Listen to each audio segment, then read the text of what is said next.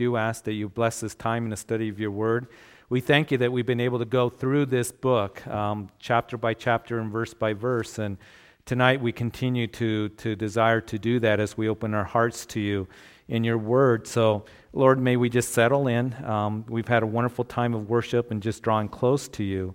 But Lord, now we want to hear from you. So bless this time in the study of your word. And it's in Jesus' name that we pray. Amen. As we've gone through 1 Samuel is just really an incredible book. And I know I've been tremendously blessed looking at this book, reading through it and studying it. And I hope that you have as well over the last several weeks on Wednesday nights as we've gone through 1 Samuel.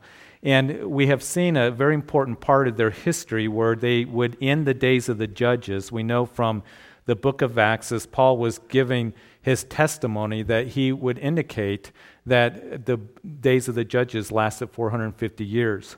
So Samuel, who was one that was a godly man, raised in the tabernacles we saw there at Shiloh, he was the spiritual leader of the land, but also he was the last judge that was on the scene. And they would come to Samuel and they would say to him, the nation, that we want to have a king that rules over us because we want to be like the other nations. And it broke the heart of Samuel, and Samuel went to the Lord, and the Lord said that they haven't rejected you, Samuel, they've rejected me. I wanted to be their king. And of course, that's what the word Israel means. That's why God called his nation Israel. Israel means governed by God. I really wanted to govern them, but they've been in rebellion. They have resisted my leading them and really ruling over them ever since I brought them out of Egypt. And so there was Samuel told by the Lord, grant them a king, and who you're going to anoint as the first king of Israel is going to be Saul. Saul from the tribe of Benjamin. He was from a family that was well known. They had a good reputation. He was head and shoulders above everybody else. And it seemed like that Saul, when he first began as king, that he was going to be a good king. He was very capable. He was humble before the Lord. We know that it was Samuel that would speak to Saul privately, and I'm sure that Samuel would give him God's word, encourage him to follow after the Lord and to make the Lord the priority and to follow after the law. And so we see that over time, that as it would be Saul, the king, now seen as the leader, he would bring victory to the children of Israel. He seemed to have courage. He even gave the glory to the Lord. He showed wisdom. But then something happened. And what happened was that he began to focus on himself.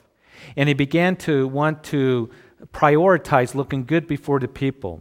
He would begin to set monuments up for himself. We see that in chapter 15 as he built a monument for himself after he defeated the Amalekites, giving glory to himself. He began to really be concerned with how good he looked before the people instead of fearing the Lord and looking good before the Lord. In other words, being humble before him. And so what happened was in chapter 15 is we saw that there was a change as Saul continued in his disobedience. He would give those unlawful sacrifices in chapter 13. He would be disobedient in the instructions of the Lord to destroy all of the Amalekites and all the spoils and all the sheep and oxen, that is. But Saul didn't do that. And when Samuel confronted him, Samuel would say to Saul, the Lord has taken the kingdom from you, Saul, and is going to be given to another, man after God's own heart. And at that point, we began to look at the life of David. And David, just a young teenager at that time, anointed the king of Israel. But of course, he did not ascend to the throne immediately. It is David that even though God was using him mightily as a young teenager, he would go and minister to Saul in the palace. Saul, because of his disobedience, a distressing spirit came upon him, and it was David that ministered music to him. It was at the end of chapter 16 that we see that Saul loved David. David was his armor bearer. And then David, in chapter 17 of this book, would slew Goliath. We know the wonderful story there of David and his sling that would take down the champion Goliath. And then it was David that was used to begin to defeat the Philistines. And as David's popularity began to grow, as God's hand was on David, it was obvious to the nation. And the people were singing songs to David. Saul has killed his thousands, but David his 10,000s. And it was at that point that Saul became bitter and envious. He became full of anger and jealousy towards David and pursued David. So now as we come to chapter 30, David has been pursued by Saul for 10 years. David has been in the land of the Philistines for almost 16 months. And David is in a situation where he is compromising. So there is Saul relentlessly pursuing David through the wilderness all those years. So 1 Samuel, we see the running of David. When we go into 2 Samuel next time, we're going to see the reign of David, because Saul's life is going to come to an end. And David was one that he trusted in the Lord, that I am not going to touch the Lord's anointed, because David had opportunity to put Saul to death twice, but he did not do it. He withheld his hand. He said to Saul, "What have I done? What have I done, Saul, that I deserve this, that you want to kill me? If I've done evil, then let me know." But it was David, as we have seen very clearly going through this book, that behaved very wisely and godly towards Saul. And it was David that said, "I will not lift my hand against the Lord's anointed. The Lord put you as king." He respected that, and the Lord's going to take you out as king, and I'm not going to raise my hand against you. So David was a man who desired to do what was right in the sight of the Lord. But we also know that David, he is growing, and he's had struggles, and he's had shortcomings and failures. And what we have seen is in chapter 27 that David would go to the land of the Philistines, and he would be deceptive. He was trying to get away from Saul. He said in his heart, he didn't seek the Lord at that time, but David said in his heart, now that I'm going to perish at the hands of Saul, so I'm going to go to the Philistines. I'm going to go to Achish, who is the king of Gath, and I'm going to deceive him to think I defected over to the Philistines. And as he did that, it was Achish that gave David and his 600 ragtag renegades that are running with him Ziklag. And so they've been in Ziklag. We know that the scripture tells us that they were there for 16 months.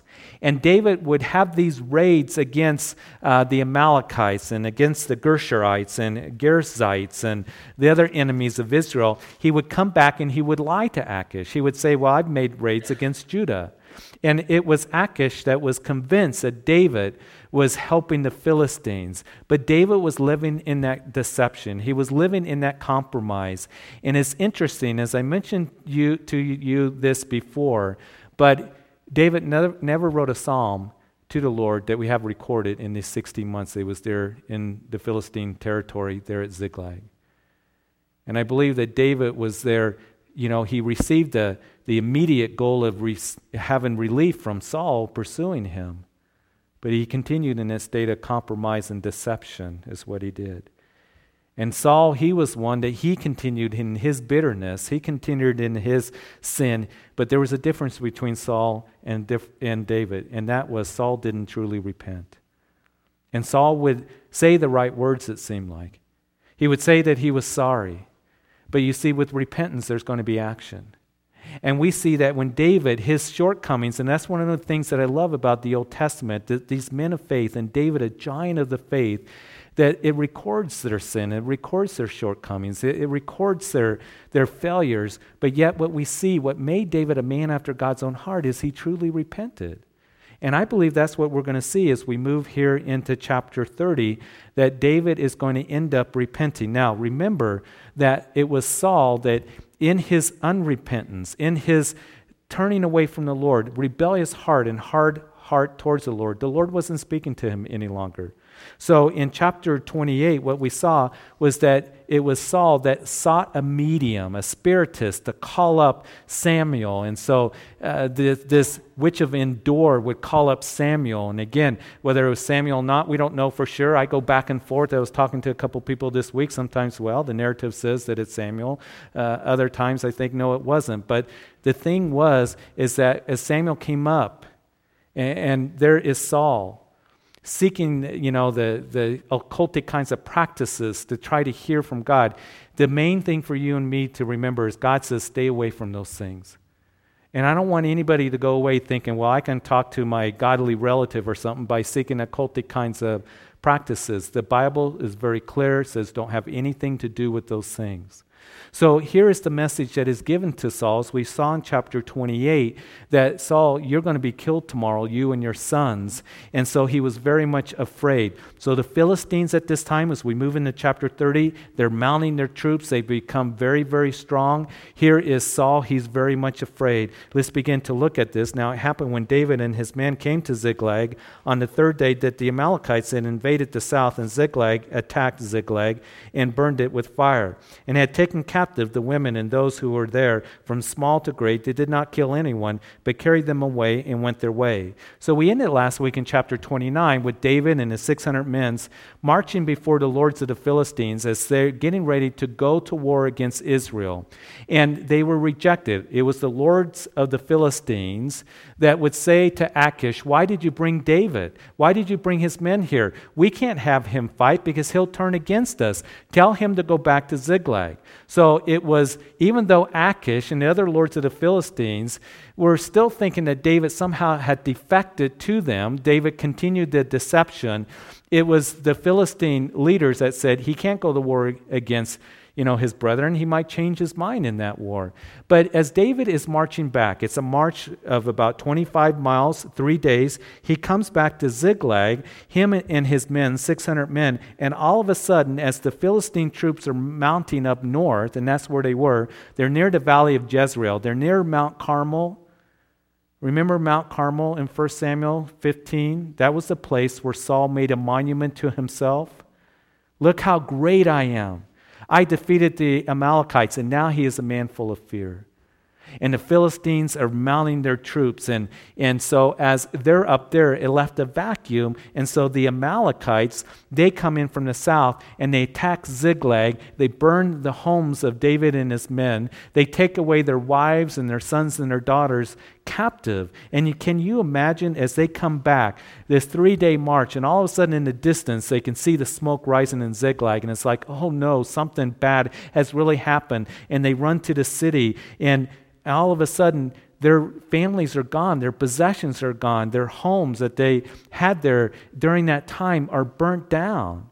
And I just wonder if the men, if they even knew if their family members were alive, wondering, were they taken captive? Were they killed somewhere? The scripture says here in verse 2, they weren't killed. But David and his men probably didn't know it at this time. In verse 3, so David and his men came to the city, and there it was burned with fire, and their wives, their sons, and their daughters had been taken captive. Then David and the people who were with him lifted up their voices and wept until they had no more power to weep. And David's 2 wives, Ahinoam the Jezreelitess, and Abigail, the widow of Nabal the Carmelite, had been taken captive. And so you can imagine just what they were feeling, just the grief and the pain and the sorrow of all of a sudden we were gone, and our families are gone, our homes are burnt down, and we don't know what's happened to them. They say that the greatest grief that a person, the greatest stress that a person can go through is the loss of a child, and close to that, secondly, is the loss of a spouse. And can you imagine the pain that they're feeling because their spouses and their children are gone, and they don't know what's happened to them?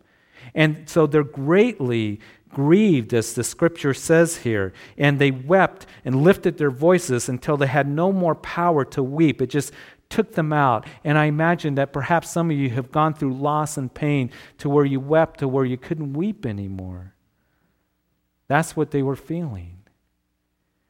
Who were the Amalekites? Again, to remind you, the Amalekites were the ones that Saul were to utterly destroy.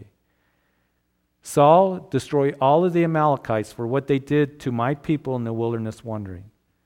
And so we know from the book of Exodus that it was the Amalekites that would do war against the children of Israel as they were in the wilderness. And of course, Joshua was doing the battle as Moses is up on the mountain. He has his arms up, and as long as his arms were up, then they would have victory.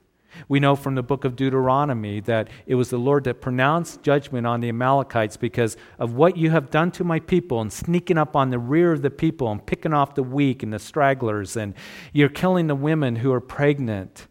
That's what the Amalekites were doing, very evil towards God's people. And so, Saul, I want you to destroy all the Amalekites. But Saul didn't do that. He was disobedient.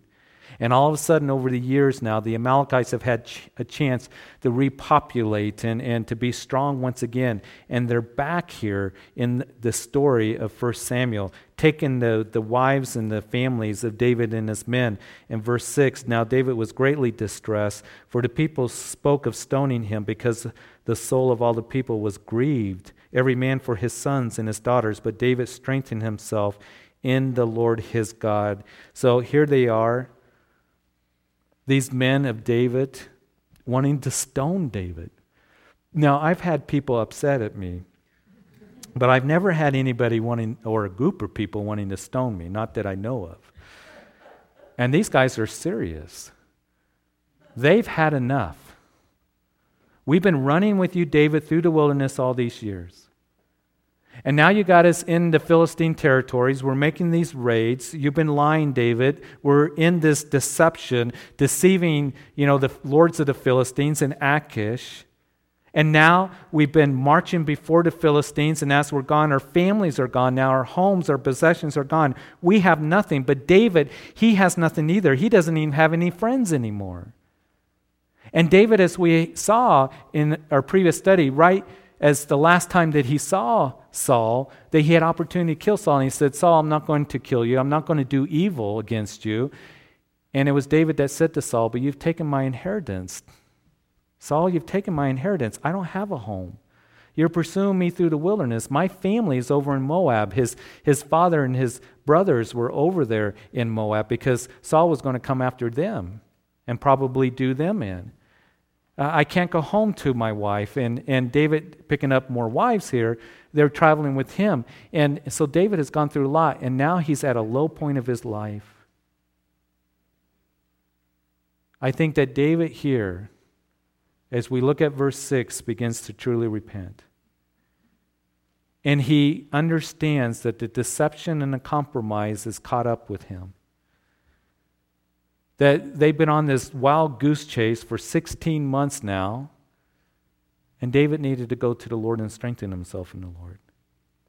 There's a couple comments I'd like to make concerning verse 6. Number one is that we've talked about this going through 1 Samuel, that if there is sin, compromise, if there's deception that is in your life, there are things going on that are not pleasing to the Lord, it's going to catch up with you. Your sin will find you out. Whatever you sow, you're going to reap. And if you're sowing seeds of corruption of the flesh, you're going to reap corruption. If you're sowing seeds of the Spirit of everlasting life, you're going to reap a spiritual good life, is what Galatians chapter 6 tells us. None of us are exempt from that. And we can be deceptive. We can compromise. We can be involved in sin, and no matter how little or how big, eventually, whatever it is that you're sowing today, you're going to reap tomorrow. And I think David is understanding this. And what David does is he turns to the Lord and he strengthens himself in the Lord his God, which means he also repented because the Lord begins to speak to David. And David is going to begin to get right with the people of Judah, as we see, and he's going to leave the Philistines. But I also want to bring another point, and it's simply this: that in our lives that we will go through difficult times, and we will go through hard times. And it may not be because of sin at all, because in this world we will have tribulation, Jesus said. It's a fallen world that we live in, and we go through loss, and we go through grief, and we go through hardships, and we go through hurt. And when you go through those times where you're greatly distressed, the key for you, for me, is to strengthen yourself in the Lord and go to Him. And in those times, oftentimes we can turn to something else, or turn to the world, or try to rely on our own understanding, or try to move forward in our own strength, rather than going to the Lord and be strengthened by Him. It is a key for us in our lives. And even in those times where we're so greatly distressed or grieved, where we can't even really express words, the Scripture says that the Holy Spirit takes those groanings that we have and translates them for the Lord. He knows your heart, but you go to Him because He's your strength and pavilion. He's your refuge. He's your strong tower. He's your protector. He's your help, your very present help, which means today, to help you and strengthen you. And that's what David did. And that was the difference between David and Saul. Saul didn't do that. He didn't truly call out to the Lord. He wasn't sensitive to the Lord and desiring to please the Lord. And David at this point realizes that I need to strengthen myself in the Lord. I need to go to you, Lord. And so that's what he does. And if we don't do that, we're going to continue to struggle in the difficulties that we're in. In verse 7, then David said to Abiathar, the priest, Ahimelech's son, please bring the ephod here to me. And Abiathar brought the ephod to David. So David inquired of the Lord, saying, shall I pursue, that is, this troop? Shall I overtake them? And he answered him, pursue, for you shall surely overtake them, and without fail recover all. What a comforting word that God gives to David. It's a promise that all will be recovered. Not some, but all, David. And as you and I, as we search God's word, we are strengthened and encouraged by his word, by his promises given to us. And I know that you may be thinking, as I once again quote from Romans chapter 8, verse 28, Pastor Jeff, you quote that oftentimes, but it's such a comforting verse that he promises God to work all things for good for those who love him, who are called according to his purposes. But remember that Paul goes on to write that his purpose is to conform you into the image of Jesus Christ. And as we humble ourselves to him, as we deny ourselves and pick up our cross and follow him, as we surrender completely to him, God is going to work for good somehow, some way. But remember this, that God sees things in eternity's values and views. And we see things so oftentimes in the temporal. But Jesus Christ came and died for us. The Father has already given us the very best, his Son. And if he's given us the very best, his Son, who came and died for us, that we receive that salvation, forgiveness of sin, as we surrender to him and come in faith, we've received the very best right there. But know this, that God wants to continue to do the very best for you because you are his child. And you may not understand it all the time when you're in the middle of the crisis or tribulation or difficult circumstance. But you can go to the Lord and say, Lord, I stand on your promises. I know you're with me. You won't leave me or forsake me. And Lord, I can trust you with my life and rest in your love. And that's what David is doing. And the Lord says, you know what, David? You're going to recover all. And I'm going to work. I haven't forsaken you. And I am so thankful for God's incredible grace and love. That, Lord, I've been an idiot over this last day or week or whatever. And I've been trying to do things in my own understanding. I haven't really been seeking you. But when I go to him as a child, humbled before him, repentive, as I go to him, yielded to him once again, a loving Father that receives me. And his word is still working in my life and true for me. So David here, verse 9, he went, and he and the 600 men who were with him, and came to brook Beshor.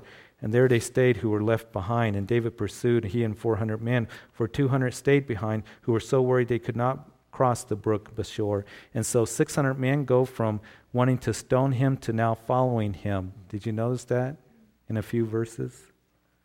Because David has now sought the Lord and received instructions of the Lord. Listen, this is important. If you are called to lead, husbands, fathers, parents, you who perhaps supervise people at work, you who are involved in ministry and ministering to others, if you are called to lead, then there needs to be you seeking the Lord and receiving instructions of the Lord. And then those who are following you, I mean, we all follow the Lord.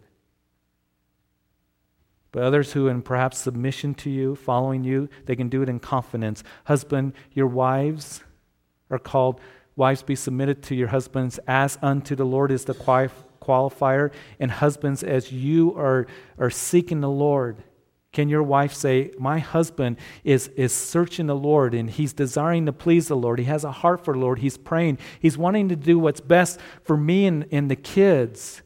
She's going to have confidence then to follow after you. If you're leading a business or you're a supervisor and you're saying to the people that you're working with, you know what, we're going to do things honestly and with integrity and have real character, then people are going to follow after you in confidence because they see that.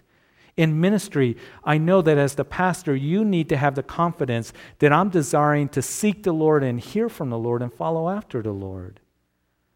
So here they go from wanting to stone him to now following him because he has sought the Lord and has received the word of the Lord. In verse 11, when they found an Egyptian in the field, they brought him to David, and they gave him bread, and he ate, and they let him drink water. And they gave him a piece of cake of figs and 2 clusters of raisins. So when he had eaten, his strength came back to him, for he had eaten no bread, nor drunk water for 3 days and 3 nights. Then David said to him, "To whom do you belong, and where are you from?" And he said, "I am a young man from Egypt, servant of an Amalekite, and my master left me behind because 3 days ago I fell sick.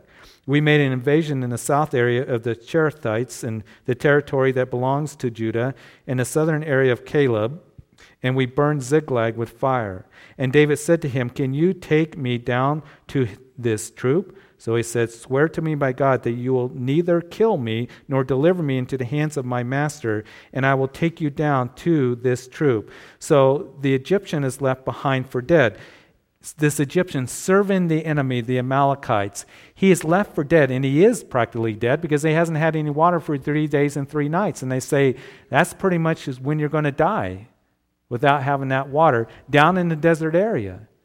And so David finds him and revives him, refreshes him, saves him, and now this man who's an Egyptian is serving David. And this man who is not named, and I'm glad that he's not named, because you know why? Because that is us. We're the Egyptian. We're this Egyptian, Egypt being a picture of the world. And we were in the world, and we were serving the enemy. And know that the enemy, that he's a master deceiver, he's a liar. Jesus called him a murderer. And know that the enemy, Satan, wants to leave you for dead. That's what his desire was for you and for me. Now we belong to the Lord. But for those of the world, he desires to leave them for dead. He's a master counterfeiter and deceiver. He's going to seem like an angel of light coming to people who are dead spiritually, as Ephesians chapter 2, deceiving them, blinding them. Hey, I'll give you pleasure. I'll offer you this. But know that the end result of the enemy is he always wants to leave us for dead. But praise God for the Son of David, the greater than David, Jesus Christ, who found us and saved us, as Ephesians says. But he has made us alive as we've been forgiven of sin. And now we serve him, don't we? So it's a beautiful picture, really, of you and me as we come to Christ. We were left for dead by the enemy. He wants to try to keep people from coming to Christ. But I'm so thankful that the Lord has touched my heart and your heart. And now we're saved, and now we serve him. He's refreshed us. We've been watered, with the word of God. Jesus said, "Come to me and drink, and out of your belly will flow torrents of living water. I'm the bread of life. Come and eat of me." I pray that we're serving him wholeheartedly. And always at awe, just as we were singing tonight, how great is our God. Do we really ponder that oftentimes? Because we would have been left for dead if it wasn't for Jesus Christ. So verse 16, "And when he had brought him down, there they were spread out over all the land, eating and drinking and dancing, because all the great spoil which they had taken from the land of the Philistines and from the land of Judah. Then David attacked them from twilight until evening of the next day. Not a man of them escaped except 400 young men who rode on camels and fled. So David recovered all that the Amalekites had carried away, and David rescued his 2 wives." Verse 19, "And nothing of theirs was lacking, either small or great, sons or daughters, spoil or anything which had been taken from them, David recovered all. And then David took all the flocks and the herds they had driven before those other livestock and said, 'This is David's spoil.' So David routs the Amalekites, recovers all the spoils that had been taken. All was recovered. I'm so thankful that the Lord is the one that restores. Joel says that he restores the years that the locusts have eaten. That's the work of the Lord. And I think that a lot of us in this room, we can look and we can see how the locusts have eaten certain things in our lives, and we've experienced loss, maybe because of sin, maybe because of disobedience, maybe we didn't know the Lord, or maybe just because we went through hardship and difficulty. But know this, that God is the God of restoration, and I'm so thankful for that. And he's the one that will restore the years that the locusts have eaten. And he will restore that which is lost. And he sees you and he loves you. And we can trust in him. And David he recovered all that he had lost. In verse 21, David came to the 200 men who had been so weary that they could not follow David, whom they also had made to stay at the brook Besor. So they went out to meet David, to meet the people who were with him, and when David came near the people, he greeted them. Then all the wicked and worthless men of those who went with David answered and said, because they did not go with us, we will not give them any of the spoil that we have recovered, except for every man's wife and children, that they may lead them away and depart. But David said, my brethren, you shall not do so with what the Lord has given us, who has preserved us and delivered into our hands the troop that came against us. David once again is speaking of the Lord. He's trusting in the Lord. He's giving glory to God. In verse 24, for who will heed you in this manner, but as this part who goes down to the battle, so also his part be who stays by the supplies. They shall share alike. So it was from that day forward, he made it a statute and an ordinance for Israel to this day. The spoils would be distributed equally among those who fought and those who supported, those who stayed behind with the supply, those who were too tired to go to battle. There's a very, very important principle in this. And that is that some are going to water, some are going to plant, but God gives the increase. That in the body of Christ, we're all called to do different things. But know this, that as we participate in what God has given us opportunity in serving and in giving, that know that there's going to be reward for you. For example, for me, I may come to church here and day after day, it seems like I'm on the front lines. I'm doing the battles of the ministry. I'm meeting with people, and there's problems and there's difficulties and counseling and challenges and all of this. And I don't go home and say to my wife, Sue, well, you're with the home with the kids, and you're keeping the house and keeping the kids and supporting me, but you're not going to get anything. No, it isn't that way at all. You see, her ministry to me is very, very important, what she does.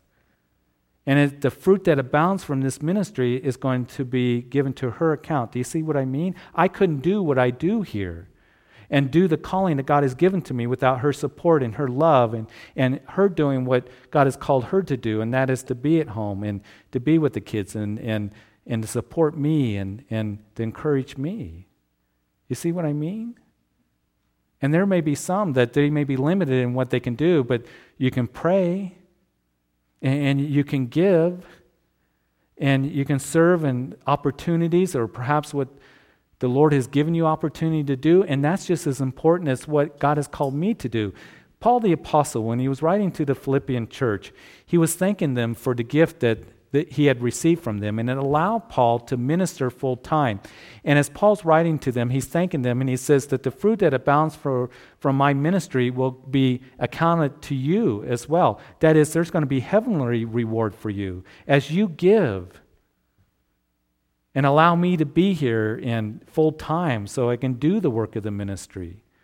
As we're able to keep the lights on and the heat going and the air conditioning going this summer and have the pastoral staff and the administrative staff that is here, it's a tremendous blessing. And as you give financially, it's going to abound to your account, the fruit that abounds here.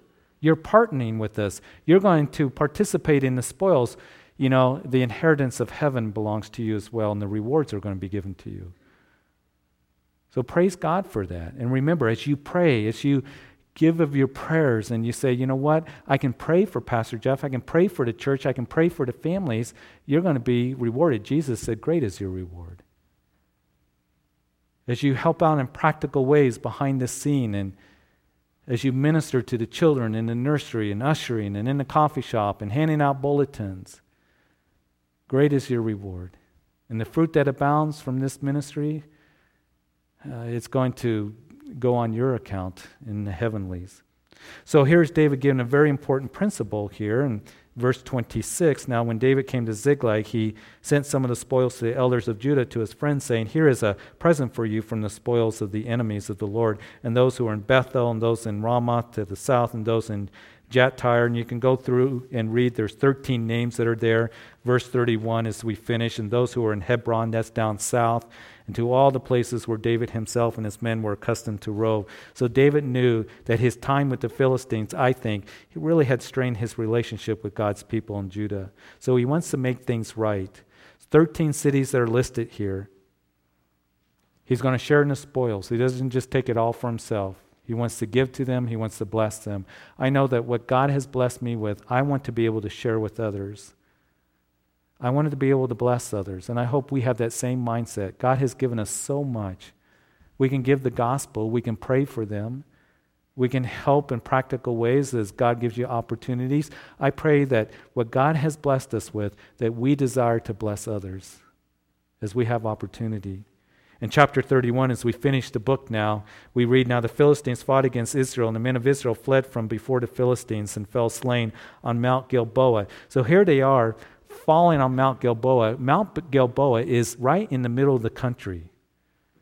You can go to Mount Gilboa, and you can stand on Mount Carmel or at Megiddo, and you look clear across the valley, and there's Mount Gilboa.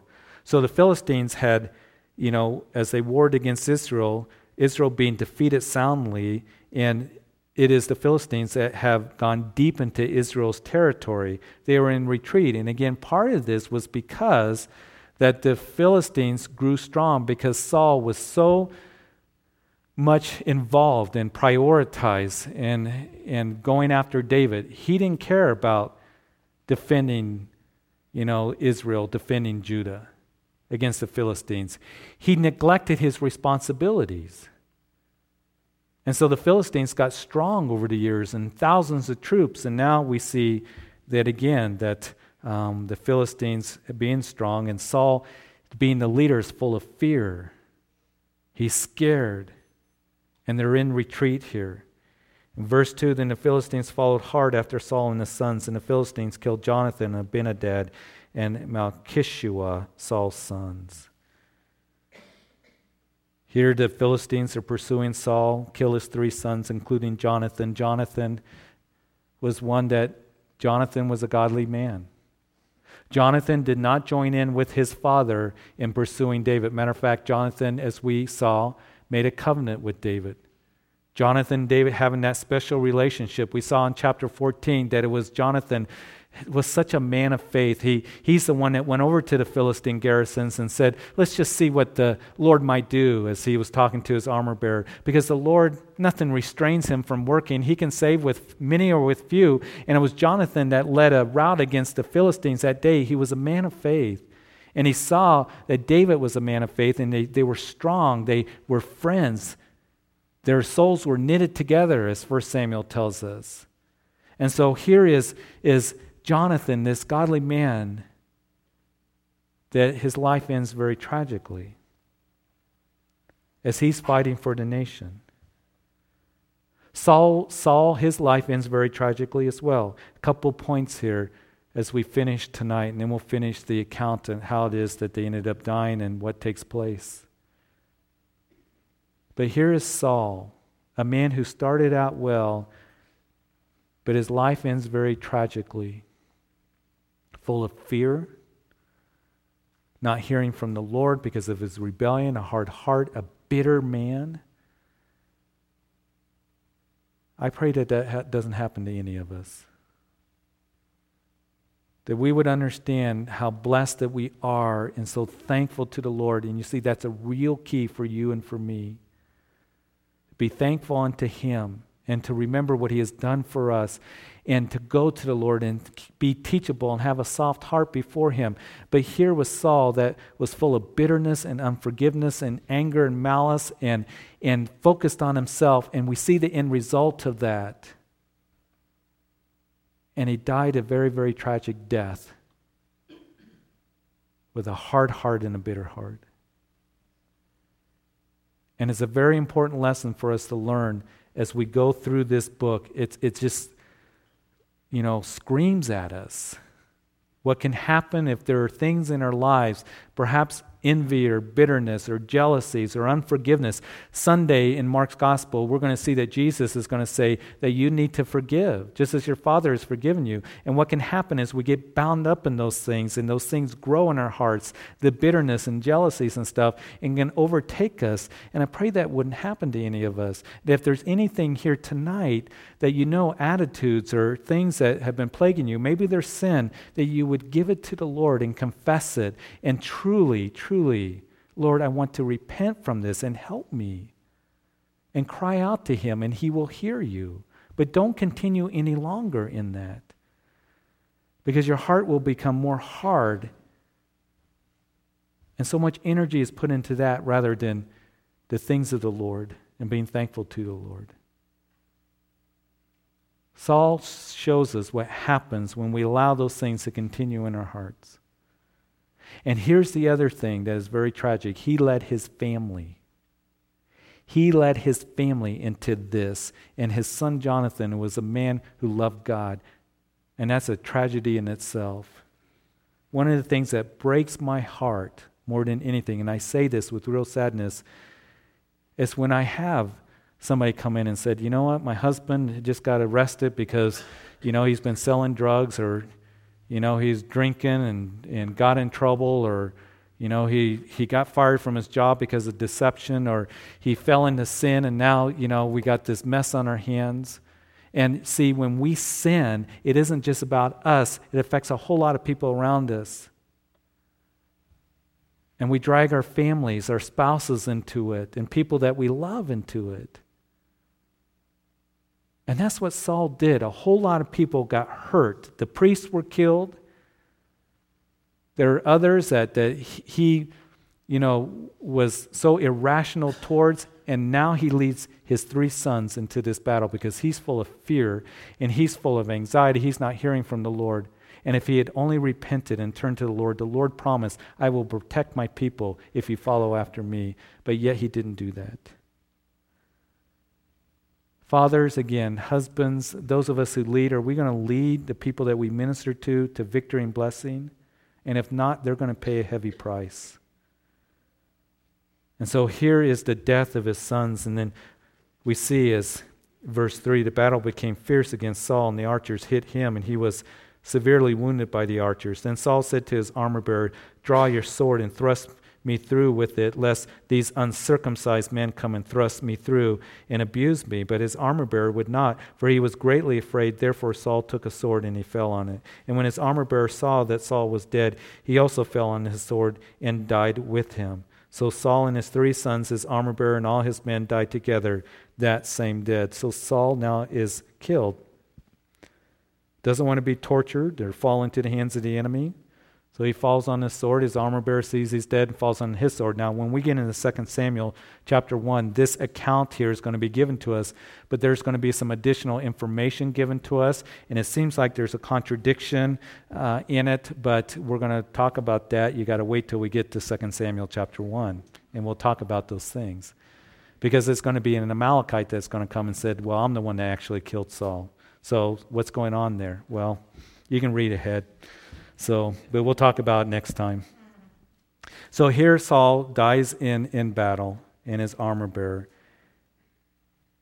And it's finally over for David. God dealt with Saul. And if you're here tonight, and maybe there's been a Saul in your life, I pray that you would have the mindset that David did. You see, when David gets news that Saul died, he's going to grieve for Saul. And that we would keep things in godly perspective, that, you know what? When somebody really is full of bitterness or envy or something, they're really hurting themselves. They really are. Yes, they can cause pains and problems to you and stuff, but keep it in perspective.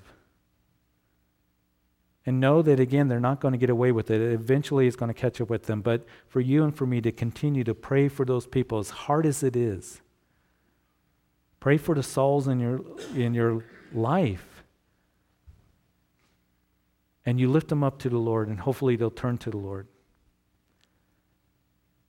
Because what will happen is what happened to Saul if they continue in it. They're not getting away with it, is what I'm saying. So keep things in the heavenly perspective. And here his 3 sons are dead. He's dead. In verse 7, when the men of Israel who were on the other side of the valley and those who were on the other side of the Jordan saw that the men of Israel had fled, that Saul and his sons were dead, they forsook the cities and fled, and the Philistines came and dwelt in them. So it happened the next day when the Philistines came up to strip the slain, that they found Saul and his 3 sons fallen on Mount Gilboa.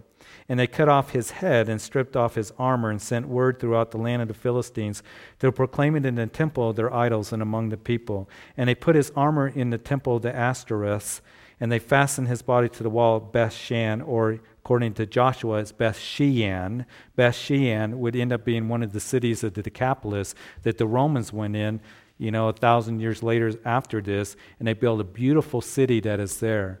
And you can go there and visit it in Israel today. And now when the inhabitants of Jabesh-Gilead heard what the Philistines had done to Saul, all the valiant men arose and traveled all night, took the body of Saul and the bodies of his son from the wall of Beth-shan, and they came to Jabesh and burned them there. And they took their bones and buried them under the tamarisk tree at Jabesh and fasted 7 days. So you remember in chapter 11 that it was the man of Jabesh-Gilead that one of the chapters that gave the highlight concerning, Saul and his ministry. He saved the men of Jabesh-Gilead from the Amorites, and it was, a great victory, and Saul gave the glory to God. These men remembered that, and so the Philistines disgraced the corpse of King Saul and his sons, pinned their bodies to the wall of Beth-shean, cut their heads off, and it was the men of Jabesh-Gilead that they traveled all night long, and they risked their lives to give a proper burial to Saul and his sons. And we'll see in 2 Samuel chapter 2 that David's going to thank those valiant men for doing that. So we have 1 Samuel. Incredible book, many lessons that we've learned.